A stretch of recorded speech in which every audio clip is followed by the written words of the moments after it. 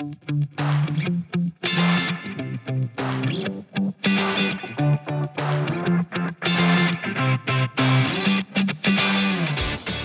MHI Industry Leadership podcast brings together the solutions, providers, and thought leaders of the materials handling industry to talk about trends, technologies, solutions, and best practices to move the industry forward. Christian Dow is the Executive Vice President of Membership and Industry Leadership at MHI. In each episode, Christian will be talking to the leaders and members of MHI's industry groups. Let's join him now. Welcome to the MHI Industry Leadership Podcast. Today, we're diving into a topic that's becoming more critical with the rise of e-commerce. With online shopping hitting record highs, warehouse operators face the giant task of keeping pace with demand. Tightening delivery schedules, just-in-time inventory replenishment, ensuring safety while optimizing material flow. These are all part of today's logistics chess game.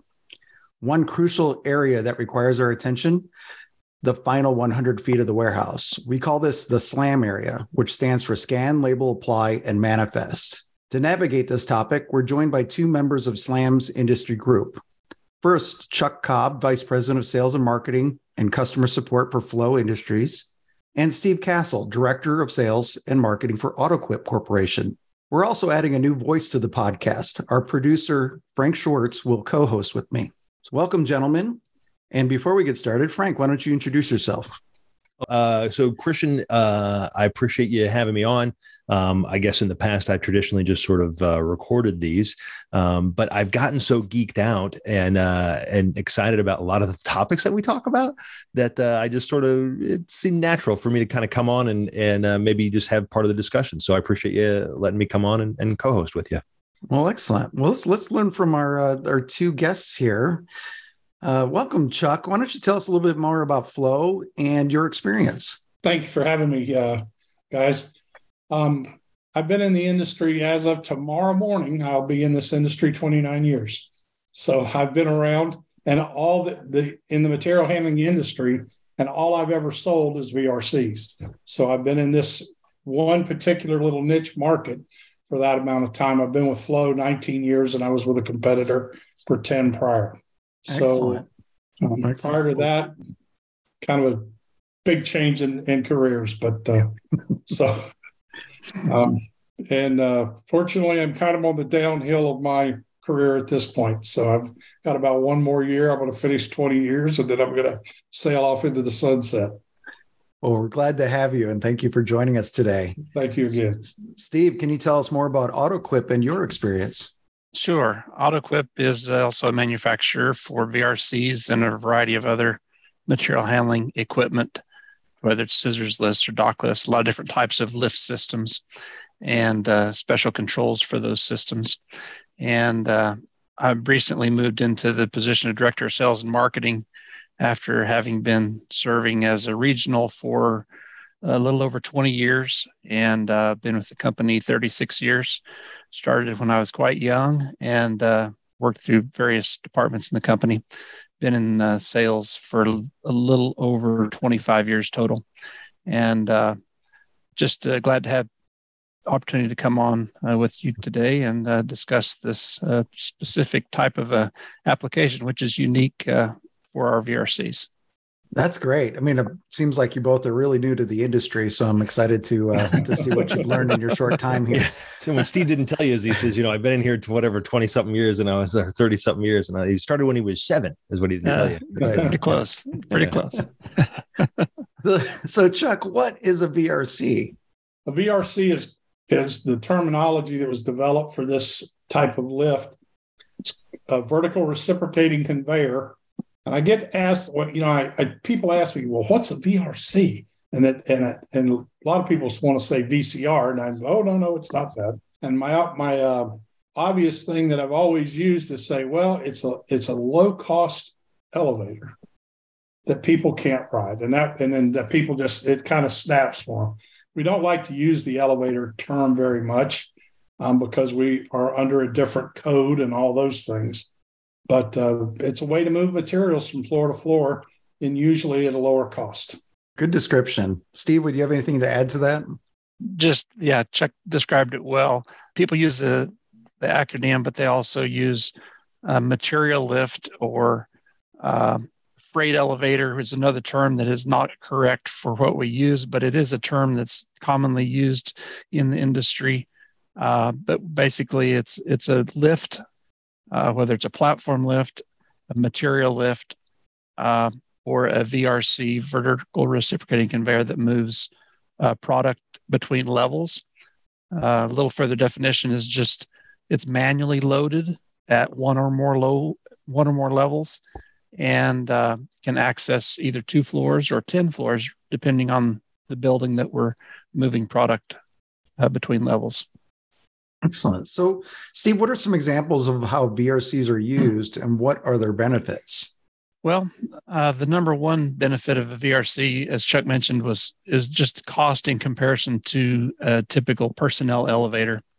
A vertical reciprocating conveyor does not have controls inside the cab or what we call on the platform. So they have call send controls at all of the landings, but you can put a product on at level 1 and take it off at level 2, just for whether it's ergonomics. You don't want someone carrying heavy materials up and down stairs to a mezzanine or between different levels of a building.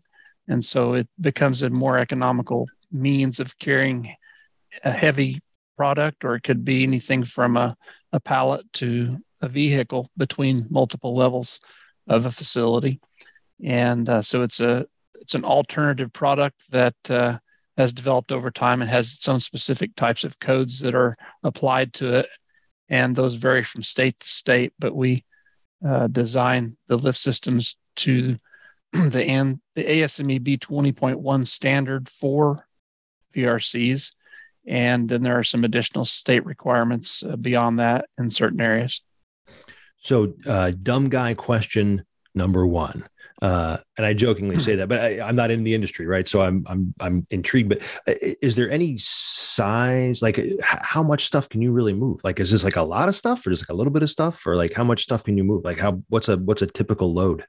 Well, we've done anything, and I know Steve's company has done on some very big things, but one of the latest ones that we did was one that had a 32 by 32 carriage and went up 90 feet and carried 230,000 pounds down to a 2x2 that moves 5 pounds. So the real answer here is, what do you want to move? And we'll move. So you're saying that my first house, which was about 960 square feet, you basically are moving my first house up and down. But apparently, if it was filled with lead, like 230,000, that's yeah. Okay. Well, when we talk about moving things, one of the things that in a VRC that we have to calculate the load, the weight of the load, but we also have to calculate the platform, as my colleague called it. We call it a carriage, same thing. You have to figure that weight. You have to figure the weight of the chains that are picking it up. You have to, all these things go into that total capacity. But, we, and Steve with AutoQuip, we've all done these, crazy projects. I mean, the one I just mentioned, we were moving a telescope lens that was 5 foot thick and 30 foot in diameter, and going up from the ground down in the belly of the mountain up 90 feet. And then when we got up there, we had to pick the roof up so we could get it off. So, I mean, there's all kinds of, here it's it's not, that's not a slam lift, obviously, but, to answer your question, it's whatever. I mean, I think Steve will say the same thing. I mean, like I said, we get people that want us to move cell phones, and then we get people that want us to move crazy stuff.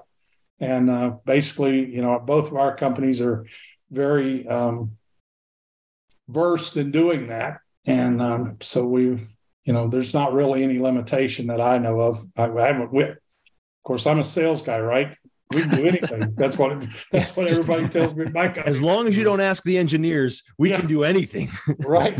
The engineers are always like, "Oh my God, do that again." And, but they end up being very neat projects to work on. So sorry to get a little off topic there. Yeah, it's a lot of fun. You get to see a lot of different applications. My favorite thing about the business that we're in is we get to see a lot of customer sites and how people build things, and we get to solve problems where a lot of people never even think about. I think that's why you, Frank, were interested in the conversations in general, is just you get to see so many different types of material handling applications, and you get to see different ways of solving a problem and different types of equipment that's used various ways. And it's really an interesting industry. It's a bit of a niche, but it's also very expansive in terms of, we see everything from aerospace to groceries to online retailers. It's everything that we get to see, and kind of behind the scenes applications. It's a lot of fun. Yep. So Chuck, how is a VRC used in the SLAM area and I'll give a little background for the audience. SLAM stands for Scan, Label, Apply, and Manifest. And it's really that order fulfillment area. We've defined it as from time an order is put into the final shipper to the time it hits the dock door. And that's what the SLAM industry focuses on. And so both the AutoQuip and Flow joined the SLAM industry group. So Chuck, why is Flow part of SLAM, and what do you do? How does SLAM relate to VRCs in a warehouse? Well, normally in a warehouse, as Steve said earlier, and you said, we're in the last 100 feet of the building. Well, 100 feet's not very big, so they can't put all of that equipment and have all that stuff that they need there right there on the floor. So they usually build a mezzanine or a balcony or whatever you want to call it. And they need to store those materials up there. And I've actually seen SLAM areas where they have the big rolls of the barcoding things that run down from the upper floor down. And so they store all that material up there. And then the whole bottom is just used for the boxing and getting it put on the pallet or into the truck, or depending on which way they are fixing to take it from out of the building. That's a whole nother, conversation. Sometimes they put it on a roller conveyor to shoot it right all the way into the truck. Sometimes it's put in carts. Sometimes it's put in on pallets and shrink wrap. So, the main thing is they can't put all that packaging material right there on that last 100 feet. They've got to put it somewhere. And even, sometimes it means that the boxes are being built right there on the upper floor, and they come right down on a tow conveyor coming down. Excellent. Steve? That's a great description for my interpretation of the SLAM areas as well. I'm seeing kind of an evolution. I think I've seen several call them big box stores that have retail space that has been typically used for customers. Walk in and pick a product off the shelf. But I'm seeing some of those types of stores that are actually converting some of their retail space to where they're able to basically create a automated storage and retrieval system that they can use to support online selling of that same product. And so instead of customers carrying that product out the door, they're starting to convert that space, and they're requiring new material handling equipment to make that happen, because they might put in a 5-level storage mezzanine or whatever, and then they're bringing that product to a picking point that they can actually load on trucks. So they're converting a retail space into a distribution center of sorts, not completely, but at least partially. And it's interesting to see that happen in a variety of different markets. But in that environment, we're using VRCs to between different levels of those mezzanines, but then also in an area when they're really confined space, they're trying to bring packaging materials up, and they're trying to get all that product now packaged for individual shipments, like out on a UPS or that type of a carrier, but they're doing it in bulk. So they need a way to get that product down, maybe from a mezzanine or from another level where they actually do the SLAM process. And like Chuck says, it may not happen within 100 feet of the dock, so that to get all that accomplished, it takes more vertical space, and that's where the VRC comes in play. Yeah, the 100 feet was to give a perspective or an idea of kind of where we were in a facility. Mm-hmm. And typical small facilities would be 100 feet or less, but some large facilities, it could be the last mile within the facility. It might be 100 feet.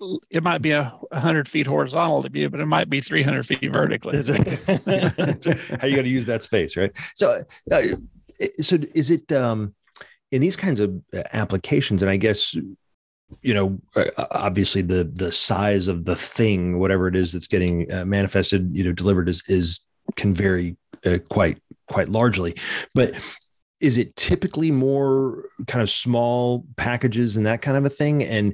And when we start thinking about this, I'm just like, is it necessary for a human to load this stuff, or do these often get integrated in part of like automation processes where something might drop it on the VRC and then it goes, or something like that? Or kind of, how does that typically go? And maybe if that's an idiot question, I'll edit it out later. Well, a lot of them are mostly done by human packaging, and it's on the smaller scale. When you talk about, and I'll name names, Amazon, Walmart, Target, and their last part of that, when they're picking out of those, some are using robots, some are using people. I mean, ultimately somebody handles it at the very end, regardless of how they get it to that final pick point area. But it's normally, relatively small boxes, 24 inches square would be kind of a normal that and down, that where the slam area is handling. Although in one of the larger ones, and I won't particularly pull a name here, but on their larger areas, they have whole facilities that handle the larger products like TVs and things like that. And they have a slam area there, and they store the stuff on the mezzanine for the product may be up there as well as the labeling stuff. But when they get it downstairs and then in that last 100 feet, and that is really pretty accurate. I mean, yeah, they may be a long mile wide building, but the last part going into the truck is usually about 100 feet from the back door. And so it's pretty accurate, Christian. But, we've seen it all different ways. And I think Steve will kind of go along with me here.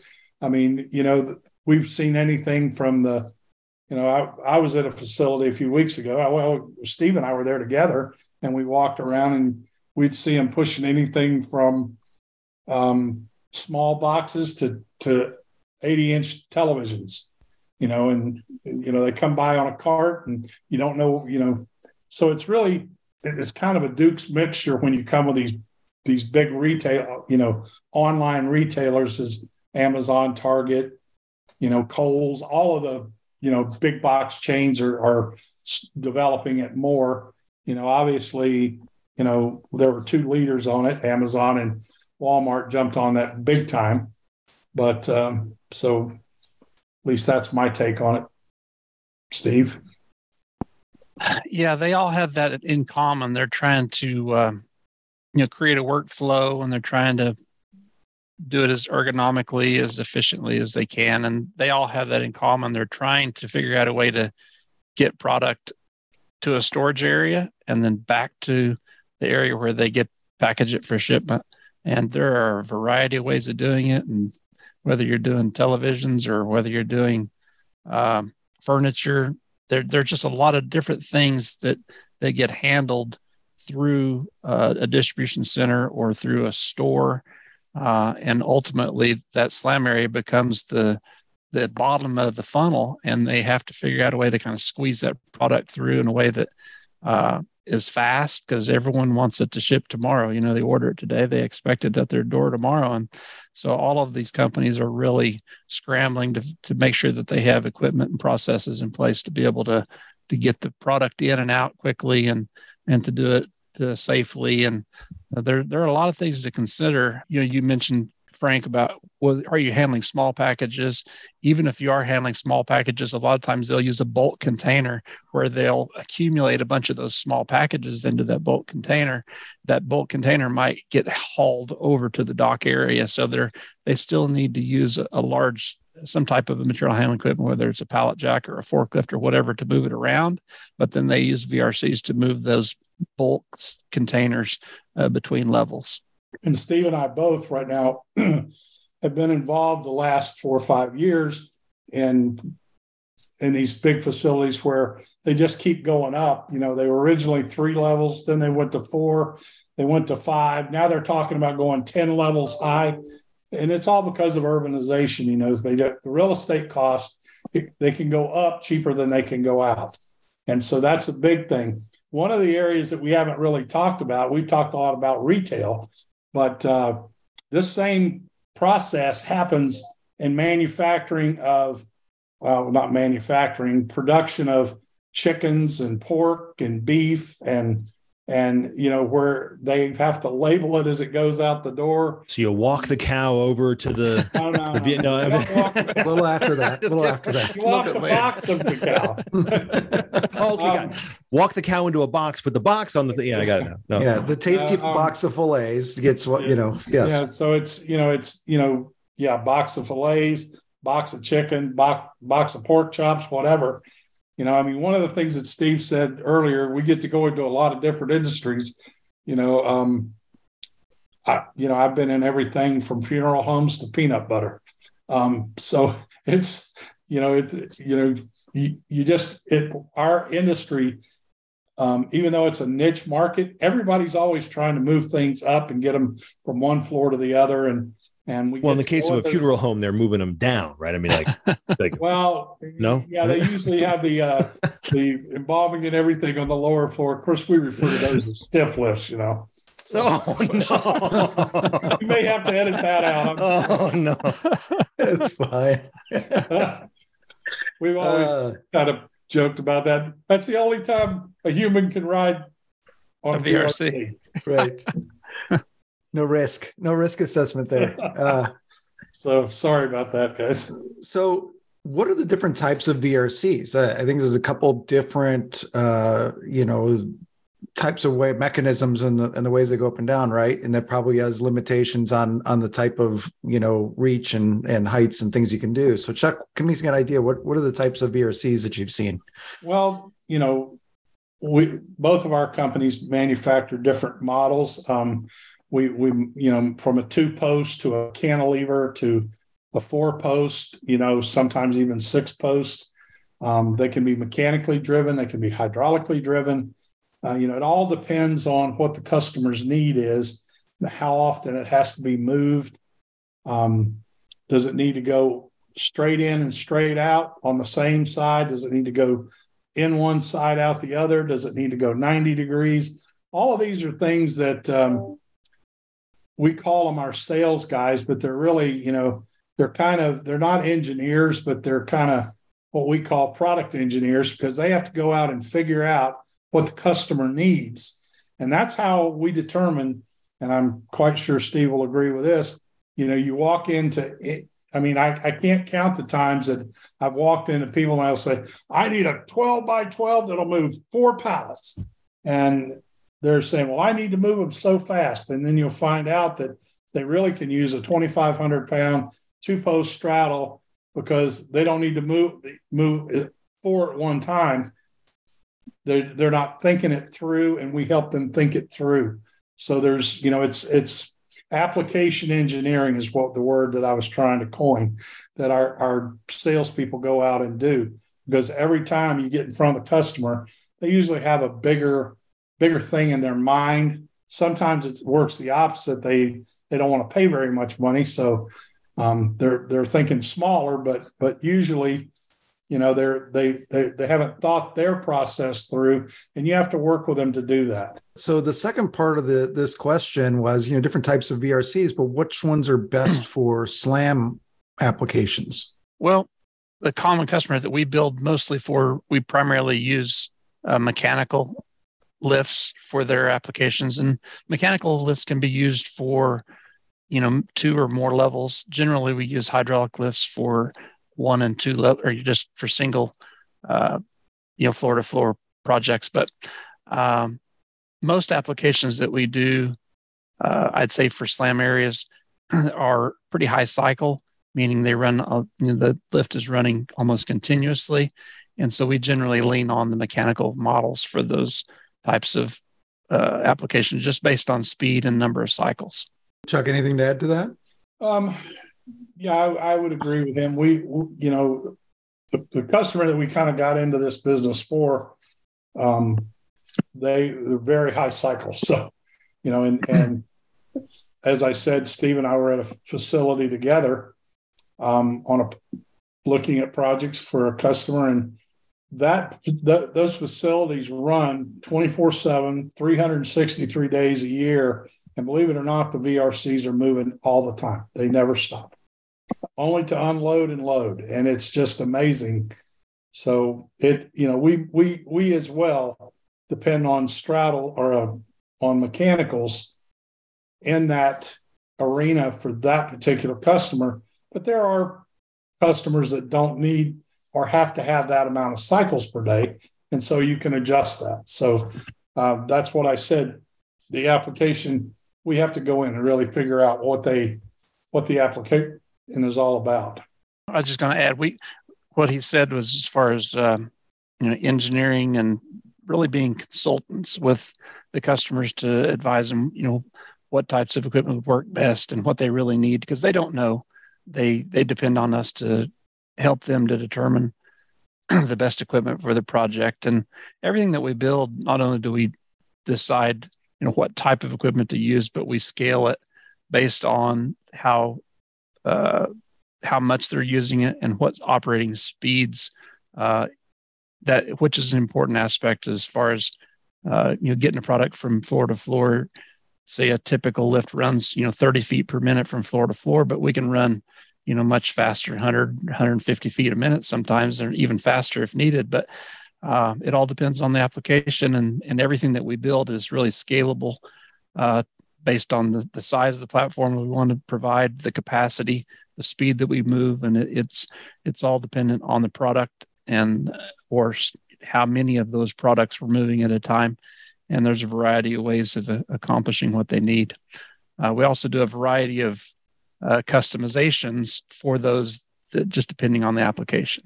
Yeah, and your customizations, I think, Chuck, you touched on it earlier, where you're coming in, going out, what side, how many posts, how much if you're doing a cantilever, if you're doing, what's the size of the platform. There's a lot of different things. Sounds like most of these there probably isn't very many that are alike unless it's in a replica facility, right?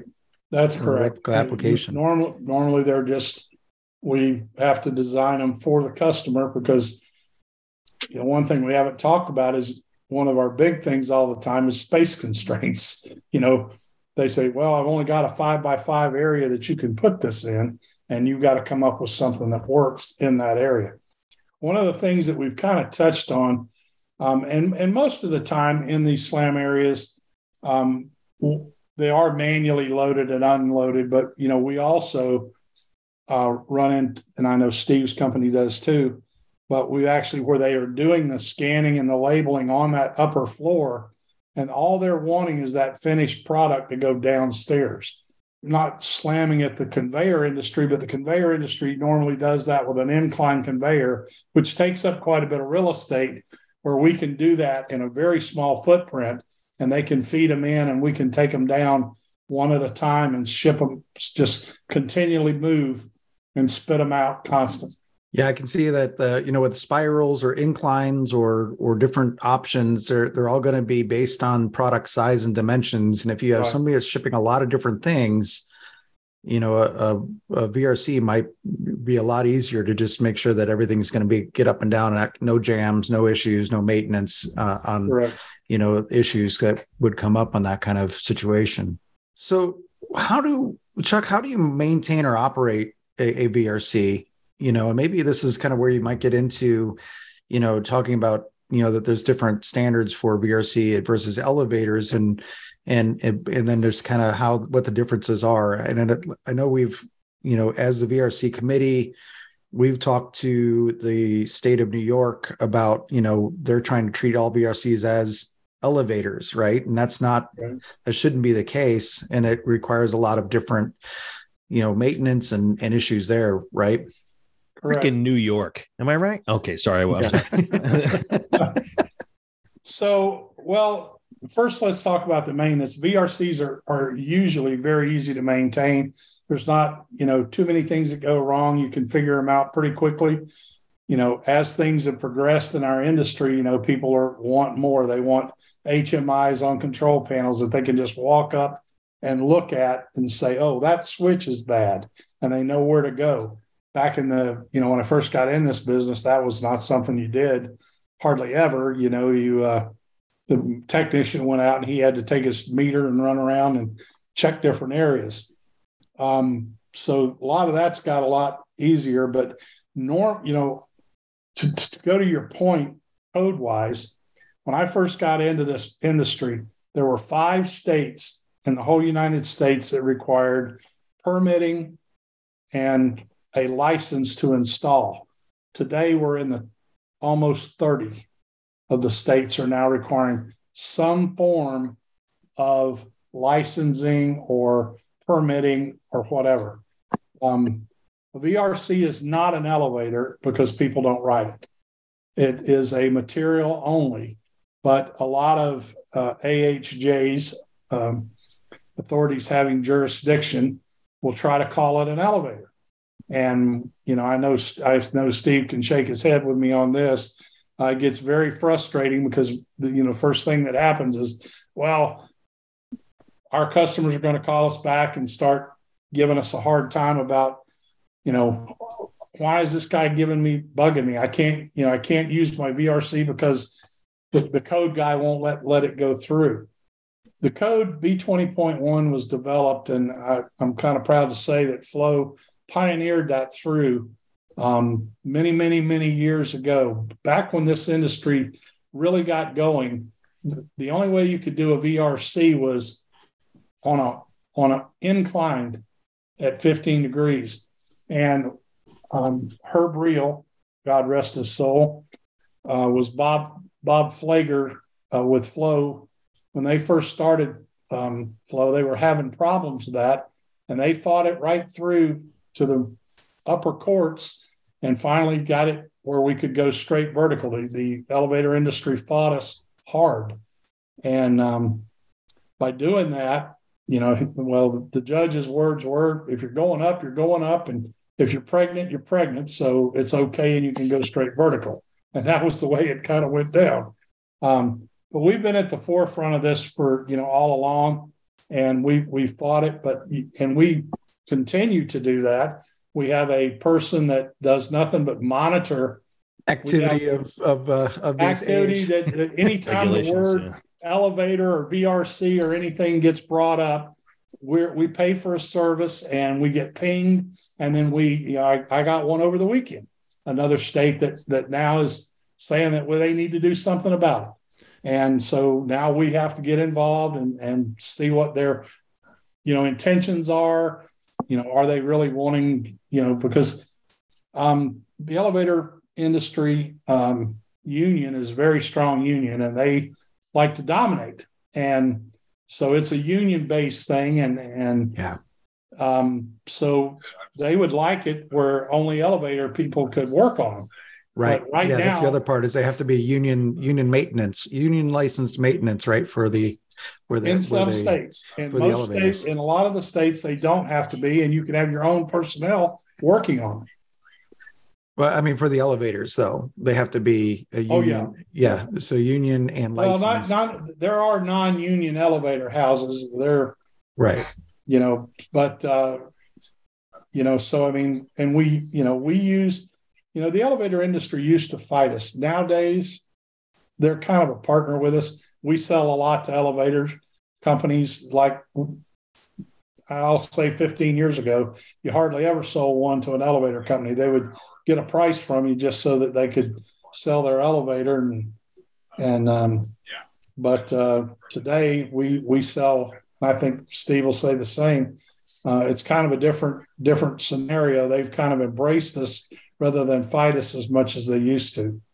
But there are, as far as maintenance, the equipment needs to be maintained, whether it be quarterly or semi-annually, or monthly. I mean, it just depends. And like I said, if it's in a licensing state, they may have to use a licensed elevator technician, or they may have a special license like some states do, where they're not an elevator, but they're licensed as a VRC or specialty equipment license. Thanks. Steve, do you have anything to add? Sure. The VRC industry has definitely evolved over a long period of time, and codes continue to change state by state, and there are additional activities going on in a lot of different states right now that will affect us, and we try to monitor that and work closely with our industry partners to make sure that we're aware of any of those changes. And maintaining equipment, we like to have people that are certainly qualified and authorized to work on VRCs, and we try to do training with people that represent us and make sure that the technicians, whether they're union or not, are qualified to work on the equipment. We try to support them in doing so, and then we try to work with any states that are making changes to limit the effect of what they're doing. Try to make sure that it's for the good of the industry. We also in terms of maintenance, we used to have push button controls, to call a lift from level to level. But like Chuck said, we now have control systems that are much smarter in terms of monitoring the system. Our standard VRC controls now all have the ability to do remote monitoring, so we can actually help a customer troubleshoot remotely through connectivity through the internet, and we can help troubleshoot. We can start planning, doing predictive maintenance on the equipment. We'd have the ability to do running efficiency. We know how well a lift has been running, and over a period of time, we can basically plan maintenance for off hours, and that's becoming more and more important. If a facility has 10 lifts accessing a certain area, then they have a way to do maintenance at their leisure. But many times you don't have more than one or two lifts in an area, and you have to plan for the maintenance so as to not interrupt production. And so we're able to do that just through using what we call smart controls and setting up the system so that we can better plan for maintenance at a time that works best. Frank, did you learn anything today? Not a thing. No, I'm just kidding. I'll tell you what, it's funny because there's a couple things that were kind of going through my head as we talked about different things. But like, number one, it still continues to amaze me. And maybe the only thing that I should be amazed about is that I'm still amazed by it. But how thin every margin of everything, not just from a profit standpoint, but every margin of everything, every inch, every millimeter, every half second, everything can, because you guys do this at such scale, everything makes just an enormous difference in how you can actually make stuff work. And right. It makes me sleepy. If I'm, that's right. Too many details. I can't do it. Right.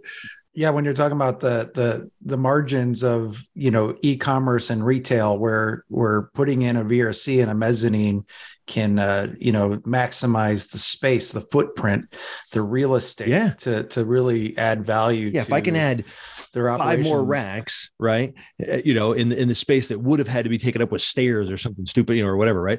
Or if I had to, saving myself walking up and down a ramp or something like that, or any number of other ways, or an actual freight elevator, which who knows how fast that can go, and then you have people and other regulations and just all this stuff. And if I can save myself 3 seconds, every time this thing comes down the lift, like pretty soon you're like, 3 seconds times 4 billion or however many, right? How many times this does this in a day? It's crazy. Mm-hmm. Yep. So any final statements, Chuck? No, not really. I think we've covered it pretty well. All right. Mm-hmm. Steve? Just thanks for having us on. It's been a pleasure discussing it with you guys, and we appreciate it. Thank you both, Chuck, Chuck Cobb and Steve Castle, for joining us today. If you want to learn more about the VRC committee, you can actually go to mhi.org/VRC. And then if you want to learn more about the SLAM industry group, you can go to mhi.org/SLAM. Remember, it's not just about moving inventory from A to B. It's about maximizing efficiency, increasing accuracy, and maintaining safety. I'd like to thank Frank for joining us today. And join us next time and subscribe to our podcast. We'd love to bring you more content next time.